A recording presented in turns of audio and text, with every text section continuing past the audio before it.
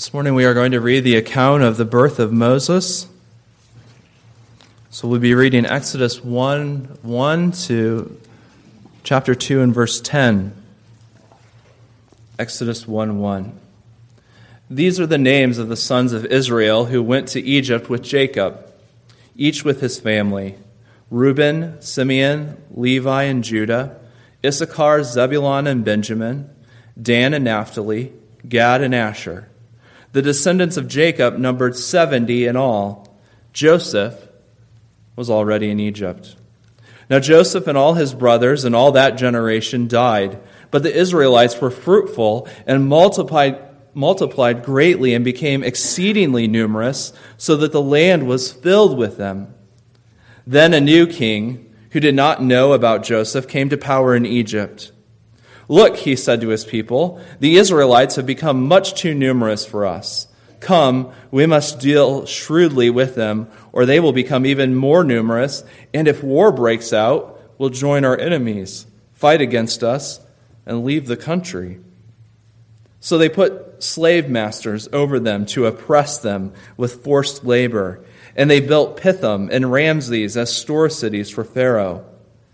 But the more they were oppressed, the more they multiplied and spread. So the Egyptians came to dread the Israelites and worked them ruthlessly. They made their lives bitter with hard work and brick and mortar and with all kinds of work in the fields. In all their hard labor, the Egyptians used them ruthlessly. The king of Egypt said to the Hebrew midwives, whose names were Shiphrah and Puah, "When you help the Hebrew women in childbirth and observe them on the delivery stool, if it is a boy, kill him, but if it is a girl, let her live." The midwives, however, feared God and did not do what the king of Egypt had told them to do. They let the boys live. Then the king of Egypt summoned the midwives and asked them, "Why have you done this? Why have you let the boys live?" The midwives answered Pharaoh, "Hebrew women are not like Egyptian women. They're vigorous and give birth before the midwives arrive." So God was kind to the midwives, and the people increased and became even more numerous. And because the midwives feared God, he gave them families of their own. Then Pharaoh gave this order to all the people: "Every boy that is born you must throw into the Nile, but let every girl live." Now a man of the house of Levi married a Levite woman, and she became pregnant and gave birth to a son. When she saw that he was a fine child, she hid him for 3 months. But when she could hide him no longer, she got a papyrus basket for him and coated it with tar and pitch. Then she placed the child in it and put it among the reeds along the bank of the Nile. His sister stood at a distance to see what would happen to him. Then Pharaoh's daughter went down to the Nile to bathe, and her attendants were walking along the riverbank. She saw the basket among the reeds and sent her slave girl to get it. She opened it and saw the baby. He was crying, and she felt sorry for him. "This is one of the Hebrew babies," she said. Then his sister asked Pharaoh's daughter, "Shall I go and get one of the Hebrew women to nurse the baby for you?" "Yes, go," she answered. And the girl went and got the baby's mother. Pharaoh's daughter said to her, "Take this baby and nurse him for me, and I will pay you." So the woman took the baby and nursed him. When the child grew older, she took him to Pharaoh's daughter, and he became her son. She named him Moses, saying, "I drew him out of the water." Well, we're in Hebrews chapter 11, and we're making our way through faith's Hall of Fame. And we've been introduced to some great examples of faith. We've been through 2 wings of the building. It's a large complex, this Hall of Faith. We've been through 2 wings of the building. The antediluvian wing, where we met the pre-flood men like Abel and Enoch and Noah. And then we moved into the patriarch wing and saw the faith of Abraham, Isaac, Jacob, and Joseph Today we step into the third wing, even as we move out of Genesis and into Exodus, and we come to the exhibit on Moses. And we see it's a rather large exhibit, almost as big as Abraham's. And that's because he was one of the most respected men that the Jews had in their religion. The greatest leader of Old Testament Israel, the great lawgiver, the great deliverer of his people. Another example of faith in action. But the first entry in Moses' exhibit is not about his faith, but is actually about the faith of his parents at the time of his birth. So that's where we are beginning. Amram and Jochebed are in faith's hall of fame because they hid their baby for 3 months. That's what we're told. Now that may sound strange to our ears at first. What's the big deal about hiding a baby for 3 months? Why should that be in the hall of faith? But then when we consider the circumstances of his birth, we see that it was indeed no small faith that it took to hide him for 3 months. Now we're seeing all sorts of activities then, aren't we? That are generated by faith in God's Word. So far in Hebrews 11, we've seen faith worshiping. It takes faith to worship.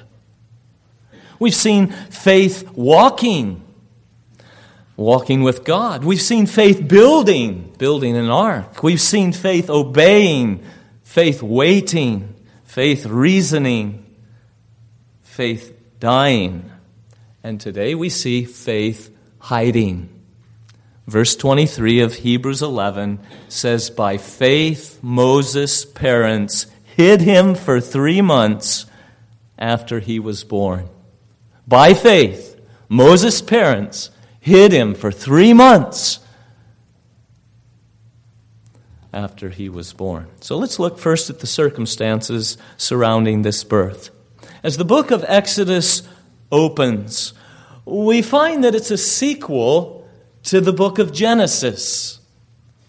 In Genesis, we saw Abraham's faith in God's promise. God promised Abraham a land as his inheritance.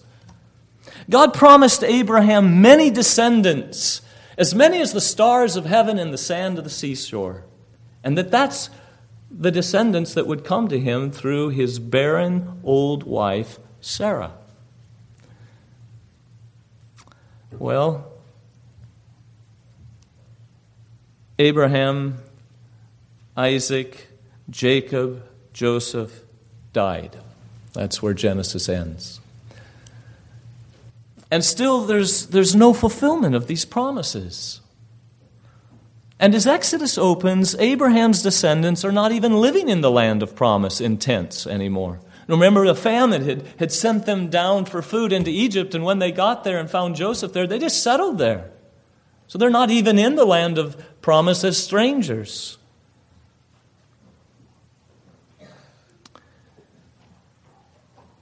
But now at the beginning of Exodus, something starts happening. God's promises are ripening, and Abraham's descendants are multiplying. Chapter 1 and verse 6 of Exodus, the Israelites were fruitful and multiplied greatly and became exceedingly numerous, so that the land was filled with them. You will not understand Exodus if you haven't read Genesis. God promised a multiple, numerous offspring, and now we're starting to see the promise fulfilled. The land was teeming with Israelites. Now, during the first 215 years after the promise to Abraham, the family grew from Abraham and Sarah up to 70. Took 215 years to get to 70. In the next 215 years, the family grew into a nation with a standing army of 600,000 men and estimates of as many as 2 to 3 million people. Indeed, the promise was being fulfilled. The fulfillment of the promise may seem slow in coming, but be sure of this, it will come in God's perfect timing. And the other promise about them inheriting the land was ripening as well. And the book of Exodus introduces us to the one who will lead them into the promised land, or at least to its threshold, lead them out of Egypt and back toward the promised land. Indeed, Exodus, the coming out of God's people out of bondage. So here's this multiplication of descendants. And Pharaoh, the king of Egypt, is nervous about what he sees as the overpopulation in his country with Israelites. So he tries to slow them down by making slaves of them and oppressing them with forced labor. It's all a deceitful scheme. He thinks that by overworking them, they'll be too tired to reproduce. But his method of population control backfired. It failed miserably. For the more they were oppressed, the more they multiplied and spread. Frustrated, he tries something else. He orders the Hebrew midwives. I don't believe it was just these two. No, we're talking about many Israelite women giving birth. So I believe these were the head of all the midwives. But at least these two he calls in and he gives them an order that if the baby is a boy, that as they're helping the Israelite women, they're to kill it. And if it's a girl, they're to let it live. And in this way, you see, he'll slow the growth rate right down. But they feared God, and they disobeyed the king, so the population explosion continued all the more. You see, the king of Egypt was fighting against the promise and plan of the King of Kings. And that's a fight no one will win. In desperation, he finally gives the order to all his people, not just to the midwives, but now to all his people, concerning the Israelites, every boy that is born, you must throw into the Nile, but let every girl live. So all of his citizens are now pressed into service to carry out his selected infanticide, killing every baby boy that would end in the very extermination, eventually, right, of a nation if there's no boys left. Now, pregnancy in Israel was a coveted and happy thing for wives. They understood that the creation mandate of their God was to fill the earth with those that bore his image.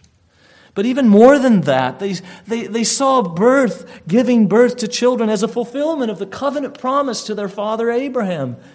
He's to have a seed as numerous as the stars. And every pregnancy, you see, was a part of the fulfillment of that. And even the anticipation and the joy that one of these babies is going to be the Messiah who will bring blessing to all the nations. So every pregnancy was met with expectation, joy, and celebration in Israel. Think how that must have changed now under the king's edict. How their gladness must have been replaced with fear. So Mrs. Israelite realizes she's pregnant. Oh, how she must have been praying for a girl that she might live. And so many Israelite boys were forced to be thrown into the Nile River at birth, as Stephen rehearses the history in Acts chapter 7 and verse 20. Now this is the setting then. This is the historical setting then for Moses' birth. This is what was going on when Jochebed, married to her husband Amram, finds herself pregnant. The persecution was at its highest, at its pitch. All the other forms of birth control and population control failed. Now, all out slaughter of the Hebrew boys at birth. And after 9 months, she has not a girl, but a boy. And a boy who is not allowed to live according to the king's edict. But our text in Hebrews 11:23, as we're coming into this new exhibit on Moses and faith, we see in these words that by faith, Moses' parents hid him for 3 months after he was born. Now, how do you hide a baby? How do you keep a newborn baby hidden? Not for 3 nights, but for 3 months. It was an all-out effort to keep him quiet. They must have kept him well fed and burped and diapered, trying to anticipate every need and every discomfort that might lead him to crying, using the combined wisdom of Israelite mothers on what to do and how to hold him, just to keep him quiet. If you know how to keep a baby quiet, Billy Berry could use you in the nursery. And you ought to be sharing that with the younger mothers as they are wrestling with crying babies. This was no small feat. And if he did cry, did they start singing loudly suddenly to try to cover it up? Did they do something to the dog to make him bark so that he couldn't be heard and the little voice would be drowned out? Hiding a baby can be difficult. Which is harder, building an ark or hiding a newborn baby for 3 months, 90 days and nights? How'd they do it? You know, we're not told all their outward strategies, but we are told the most important thing, and that is that they did it by faith. By faith, Moses' parents hid him.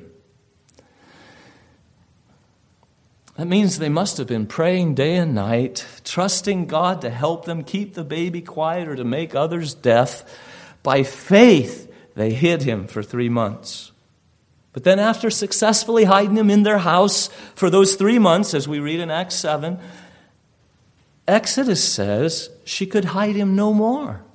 She could hide him no longer. What does that mean? Did he get a case of colic? Was his crying getting louder? Did the soldiers make the rounds more often? We don't know. But she could no longer keep him hidden. He was about to be exposed. Plan A had come to an end, but not her faith. Her faith was exhibited as much, if not more, in Plan B, wasn't it? As she coated a papyrus basket with tar and pitch to make it waterproof, like a little ark. And then into that little ark she placed her baby boy, 3 months old, and put it among the reeds along the bank of the Nile, entrusting him to God. Amidst the crocodiles and the baby-killing Egyptians, not sure which was more dangerous. It was still by faith that she trusted God to preserve their son, believing that he would be as safe floating in the Nile as when held in her arms at home, safe in the arms of Jesus. By faith, they hid their baby.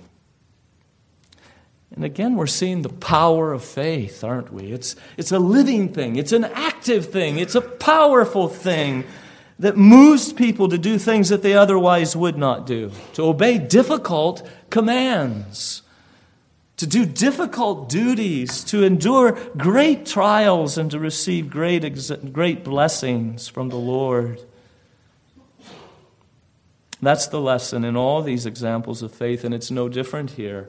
It was faith that caused Moses' parents to do what they did. And if they had not had faith, they would not have done what they did. But we say faith in what? Faith is always grounded. If you see a tree of faith, you must know this. It's always grounded. It's rooted in something. And the something is always the Word of God. Some revelation from God. Faith comes by hearing the Word of God. Now, God may speak directly as He did in the Old Testament to His people, and now He speaks through His written Word. But faith, if you ever see it, you must know that it has its roots in something God has said.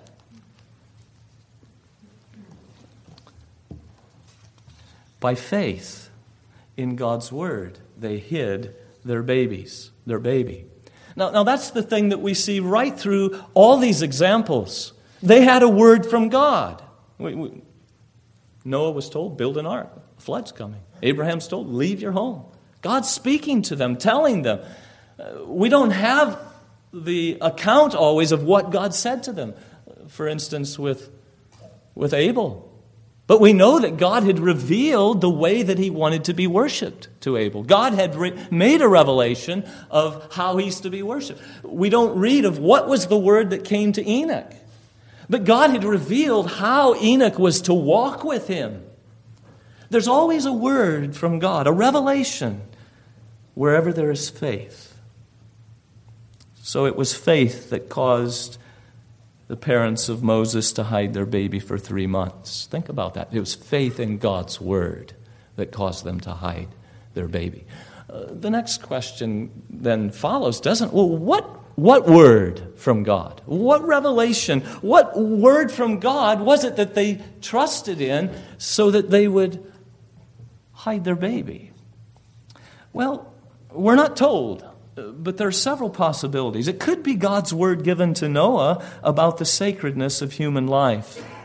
God had spoken to his creatures, and after the flood had told Noah that man's life is in the image of God, and so it's not to be taken. It's not to be taken in murder, but preserved. And so it could have been faith in that promise, in that word of God, that their little baby was human life from conception, and it must be preserved and protected, not taken. That's God's prerogative, not ours. And so by faith in that word of God, they hid their baby rather than throwing him into the river, trusting that God would help them discharge their duty and that he would preserve life, even if this meant great danger to themselves. Well, some of you children enjoy playing at Jane's Park on the east side of Bremen from time to time. Jane was a Christian mom who, while pregnant, was found to be with a serious cancer. And she needed chemotherapy. But the chemotherapy to save her life would have endangered the life of her baby. And because she believed that all human life is sacred and should not be taken, but preserved, in order to preserve her baby, she did not take the chemo until the baby was born. In the end, she lost her life. It could be that was the same word from God about the sacredness of human life that moved Amram and Jochebed to hide their baby rather than throw him into the river. Or perhaps their faith was looking to the covenant promises to their father Abraham. God had promised Father Abraham a numerous offspring.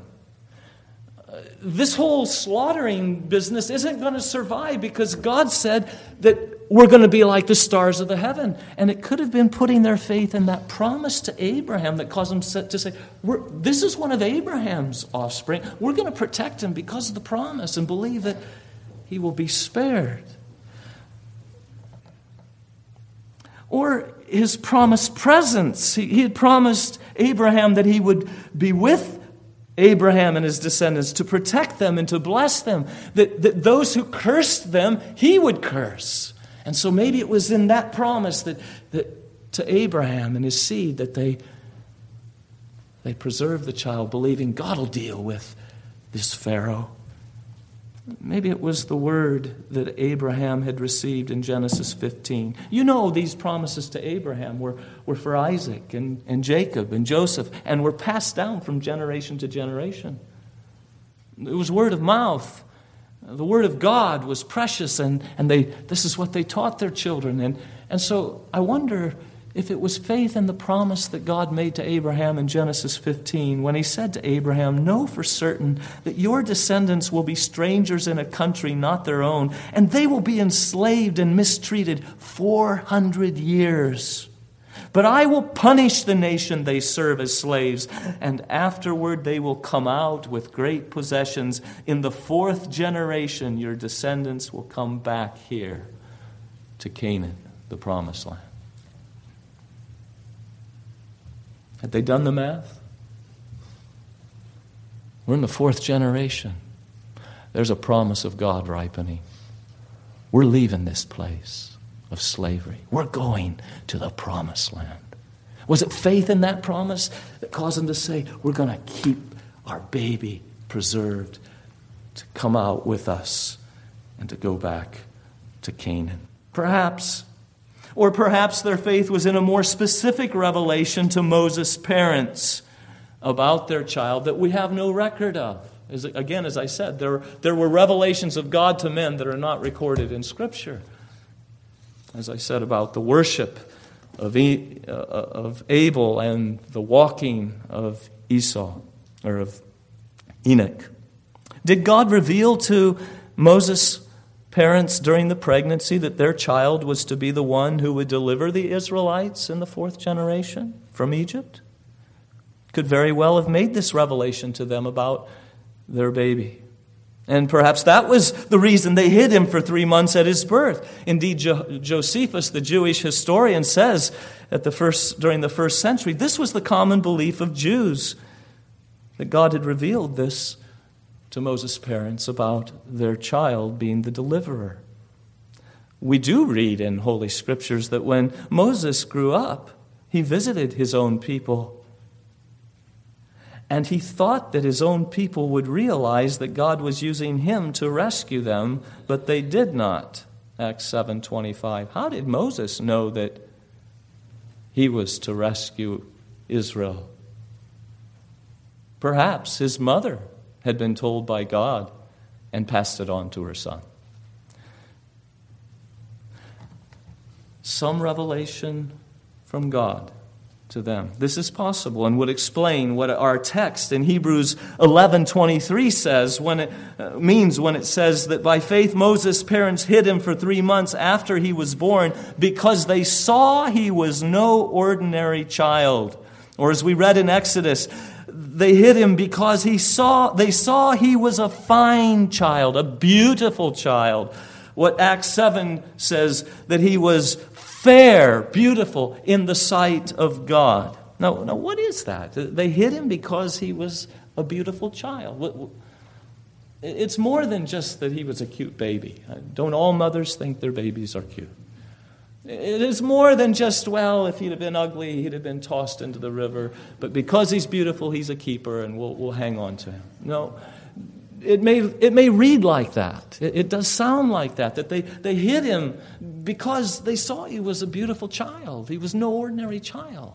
But here's where I believe that if they did receive a previous revelation from God, that your child is going to be the deliverer who would lead his people out in the 4th generation as Abraham had been promised. Well, then when he's born and he's got some unusual, uncommon beauty about him, it's like God's assurance that I told you that this child of no ordinary beauty, I told you that he would have no ordinary destiny, no ordinary job to have in his life. That would make sense then. Why this idea of the beauty of the child, the unordinary beauty of the child, was a trigger to them, a help to them to hide the boy for 3 months. And that, again, they're resting on the revelation from God. What it was, we do not know. Maybe it was a little of all the above. But we know this, wherever there's faith, there's a word of God it rested on. And it was no different for Moses' parents. Receiving some revelation of God, they put their faith in it, and because of it, they did what they otherwise never would have done. They hid their son for 3 months. Faith is always a determining factor in the behavior of those that have it. It's never an inert thing. It's there, but it never shows itself. James says that's not saving faith. If you've got real faith, it will control your behavior. It controlled the behavior of Moses' parents. So let's come then to this principle of faith in God's Word. Faith in God's Word was the reason they hid their baby for 3 months. But it was also the reason that they were not afraid of the king's edict. I don't know if you've turned to Hebrews 11:23 yet. That's our text today, just one verse. But that's what it says, that they hid their baby for 3 months by faith when they saw that he was no ordinary child, and they were not afraid of the king's edict.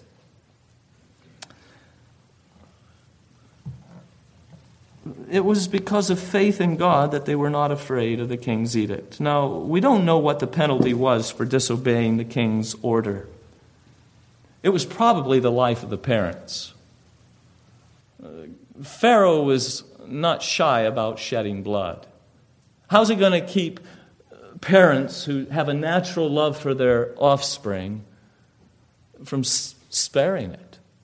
It's got to be some punishment strong enough to cause them to throw it into the river. To force them to do so is what Acts 7 says.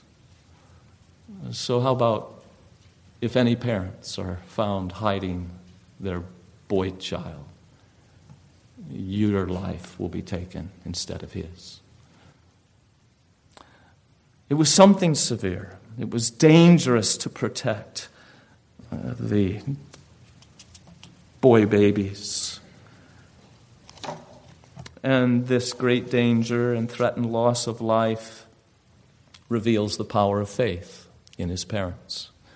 If they hadn't believed God's word, they would not have hid their baby at the risk of their own lives. Faith enables you to be faithful to God, whatever the cost.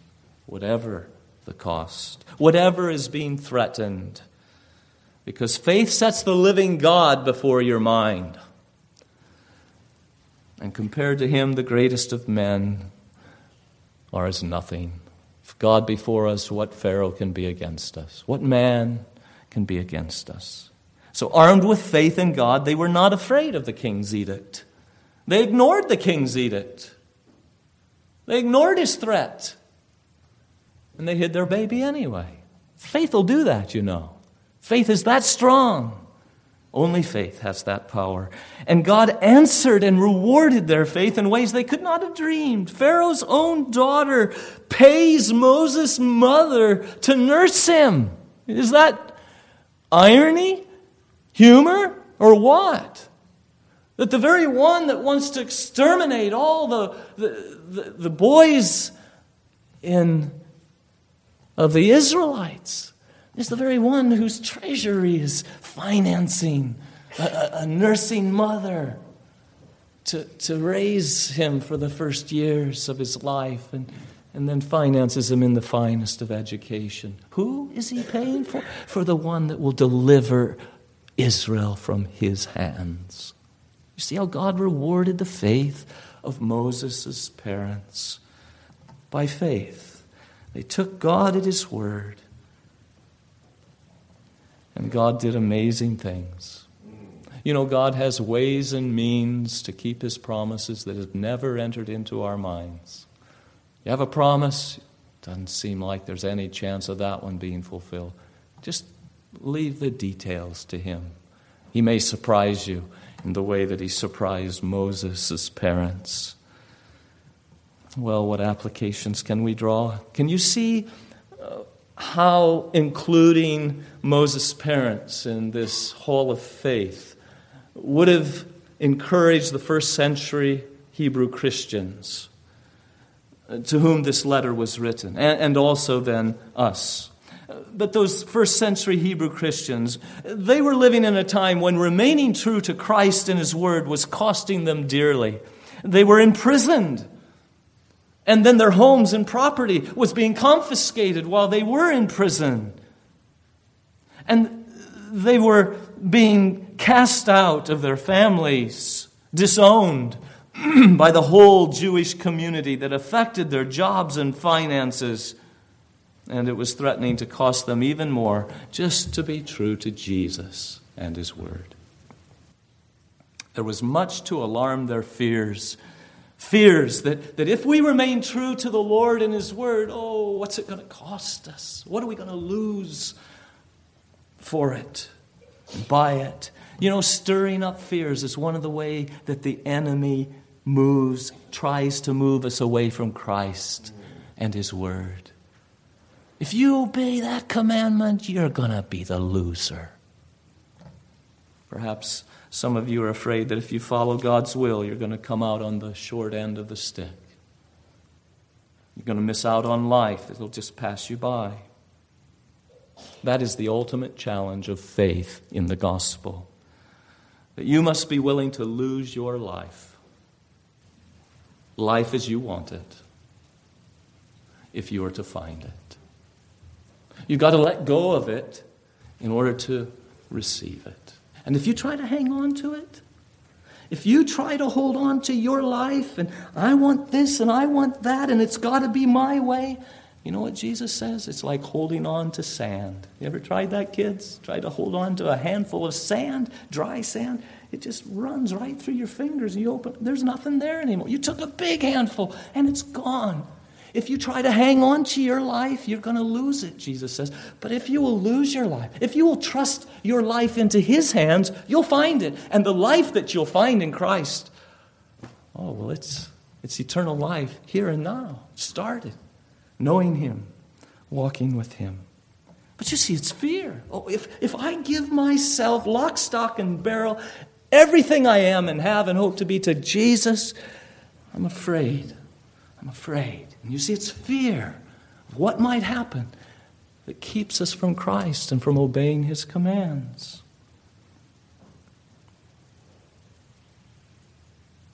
Are there things that you're afraid you'll miss out on if you remain true to Christ? What are they? Young people, maybe if I remain true to God, if I remain pure, sexually pure, and keep my standards where the Word of God has them. And not settle for a mate unless they reach the biblical standard. Well, I might never get married. And that's scary. Is that one of the instruments of the enemy? To keep you from God's command, to turn you away because you're afraid of what obeying might mean? Maybe somebody here's afraid that if you stood up for what's right, it would cost you your friends. You'd lose your friends. Maybe it'd cost you your job or a promotion at work. There's fears that the devil stirs up to keep us from faithfulness to Christ. Do you know what the Bible's constant answer to fear is? Faith. Faith. And that's what we see here in our text. The most often repeated command from God, the thing He says to men in a way of a commandment more than anything else is, do not fear. And it's usually surrounded or at least followed with reasons not to fear.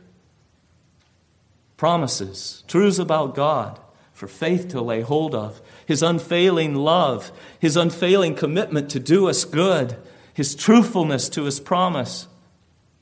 Do you think that God is going to let someone who trusts in Him turn out the loser for doing so in the end? Not on your life. Those who honor me, I will honor. Those who lose their lives for me will find it. Believe His promise. By faith, you see. By faith. It's faith that drives out fears. By faith, they were not afraid of the king's edict. Children, do you know what a teeter-totter is? I haven't seen a lot of them in the playgrounds anymore today. A teeter-totter was just a piece of wood with a couple handles on each end, and it was on some fulcrum, some point to hold it up. And then the kid got on here, and the kid got on there, and the one over here pushed down with his feet, and the board went up, and his friend went down. And then he pushed up, and he went up, and the other one went down. It was up and down, up and down. Doesn't that seem like fun, kids? Up and down. Your parents did it by the hours. Maybe that's why there's no longer any teeter-totters. They were too boring. But I want you to learn one lesson about a teeter-totter. And that's when one is up, the other is down. And when that one's up, the other one's down. When faith is up, fears are down. By faith, they were not afraid of the king's edict. But when your fears are up, your faith is down. Faith and fear. When one is up, the other is down. We need to learn to fight our fears with faith. That's what Moses' parents did. Faith drives it out because it sets the Lord before our minds. So the disciples are on the stormy sea and they're petrified with fear. They're thinking they're going down. And they wake up the sleeping Jesus and ask, "Don't you care that we are perishing right now? We're in the process of drowning." And he speaks to the wind and waves, "Quiet, be still." And everything was still. And then he speaks to his disciples. And he says, "Where was your faith? Where was your faith?" Whereas another gospel records it. "Why are you so afraid? Do you still have no faith?" Fear was up. And Jesus says, "Where's the faith?" Fear was up. Faith was down. David says, "When I am afraid, I will trust in you." You see, faith puts fears to rest. Faith deals with our fears. When I'm afraid, I will trust in you, in God, whose word I praise. In God I trust, I will not be afraid. What can mortal man do to me? Faith is up, fear is down. Surely God is my salvation, Isaiah 12:2. I will trust and not be afraid. So what are you afraid of? What are your fears? You know, we all have them, don't we? We're all afraid of things. We're all worried and anxious about. The things you're afraid of can be identified by when the very thought of them might even make you break out in a sweat. Might cause your blood pressure to rise. Might keep you awake at night. Might cause you to just be going over and over in your mind, paralyzed by that thing. Those are your fears. We have them about our family. We have them about our church. We have them about our nation. We have them about our health, our finance. We have all kinds of fears in life, don't we? What are you afraid of?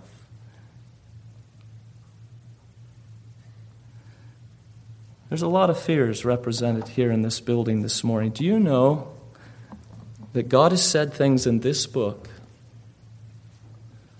to deal with every single fear that exists here this morning? Exceeding great and precious promises, meant to strengthen your faith, meant to bring faith up and to send your fears down. Truths about God, truths about who He is, what He's promised. Have you memorized any promises of His lately? I want to challenge you this morning to find a promise of God that fits your fear, that answers your fear, and then memorize it. Meditate on it. Carry it around with you throughout your day. Recite it. Pray it. Talk to God about your fears and His own promise. And then talk to yourself about your fears and His promise. Young and old, we all have fears. Maybe you're afraid of the dark, young person. There are promises in God's Word for you. Maybe you're afraid of hell and eternal loss. There are promises in the book for you. Find them, memorize, meditate, pray them, talk them. Faith is God's answer to our fears. When fear would move us out of the way of duty, scare us off of loyalty to Christ and His Word, we must trust God. Look well to your faith if you want to persevere in the end. Persevere to the end through all your trials. You know, there are many health problems that can be traced to a deficiency of the diet. Maybe you're not getting enough calcium, the doctor says, or not enough of this vitamin or that vitamin, of iron, some mineral. Some Christians suffer from faith-deficient diets. They're not getting enough nutrients for faith. They're not getting enough promises of God. They're not feeding their soul on the words of God. That's always the ground out of which faith grows. And that's what sends fears down. Is God calling you to suffer painful trials, to do some difficult duty, as he did Moses' parents? Are there things threatening your life, threatening your joy, your peace? If you're true to Jesus, it might cost you something. It's a well-fed faith that will enable you to do and to suffer the will of God. Because there is both a will of God to do and a will of God to suffer. And faith will equip you to do either. What more can he say?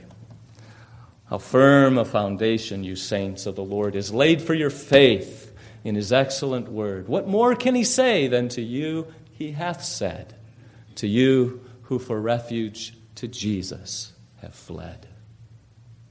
My friend, have you fled to Jesus for refuge?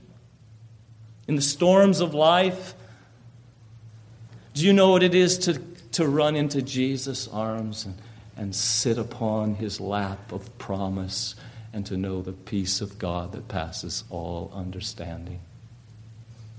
You might be somehow making it through the storms of life, but what will you do in the storm of God's eternal wrath when he comes to judge the living and the dead? Have you taken refuge in Christ, the one safe place to be when God's wrath breaks out in judgment? None but Jesus can do helpless sinners good. Let's pray.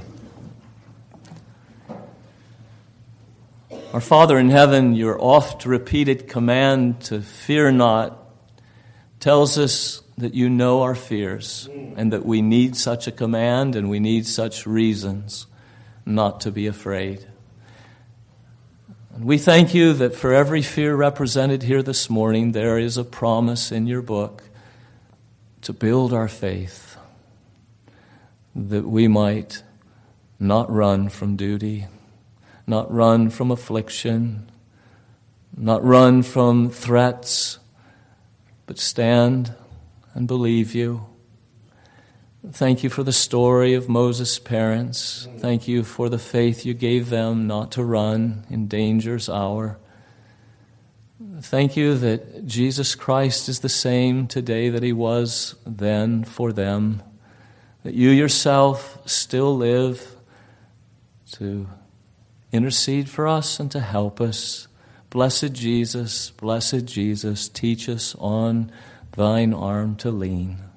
So whatever the need this morning, draw us near and strengthen our faith in your promise. May it be that there are dozens of moms and dads, parents, children alike, that this week will be memorizing and reviewing and trusting in your promises to your own praise and to the peace and joy that comes from believing. We pray in Jesus' name. Amen.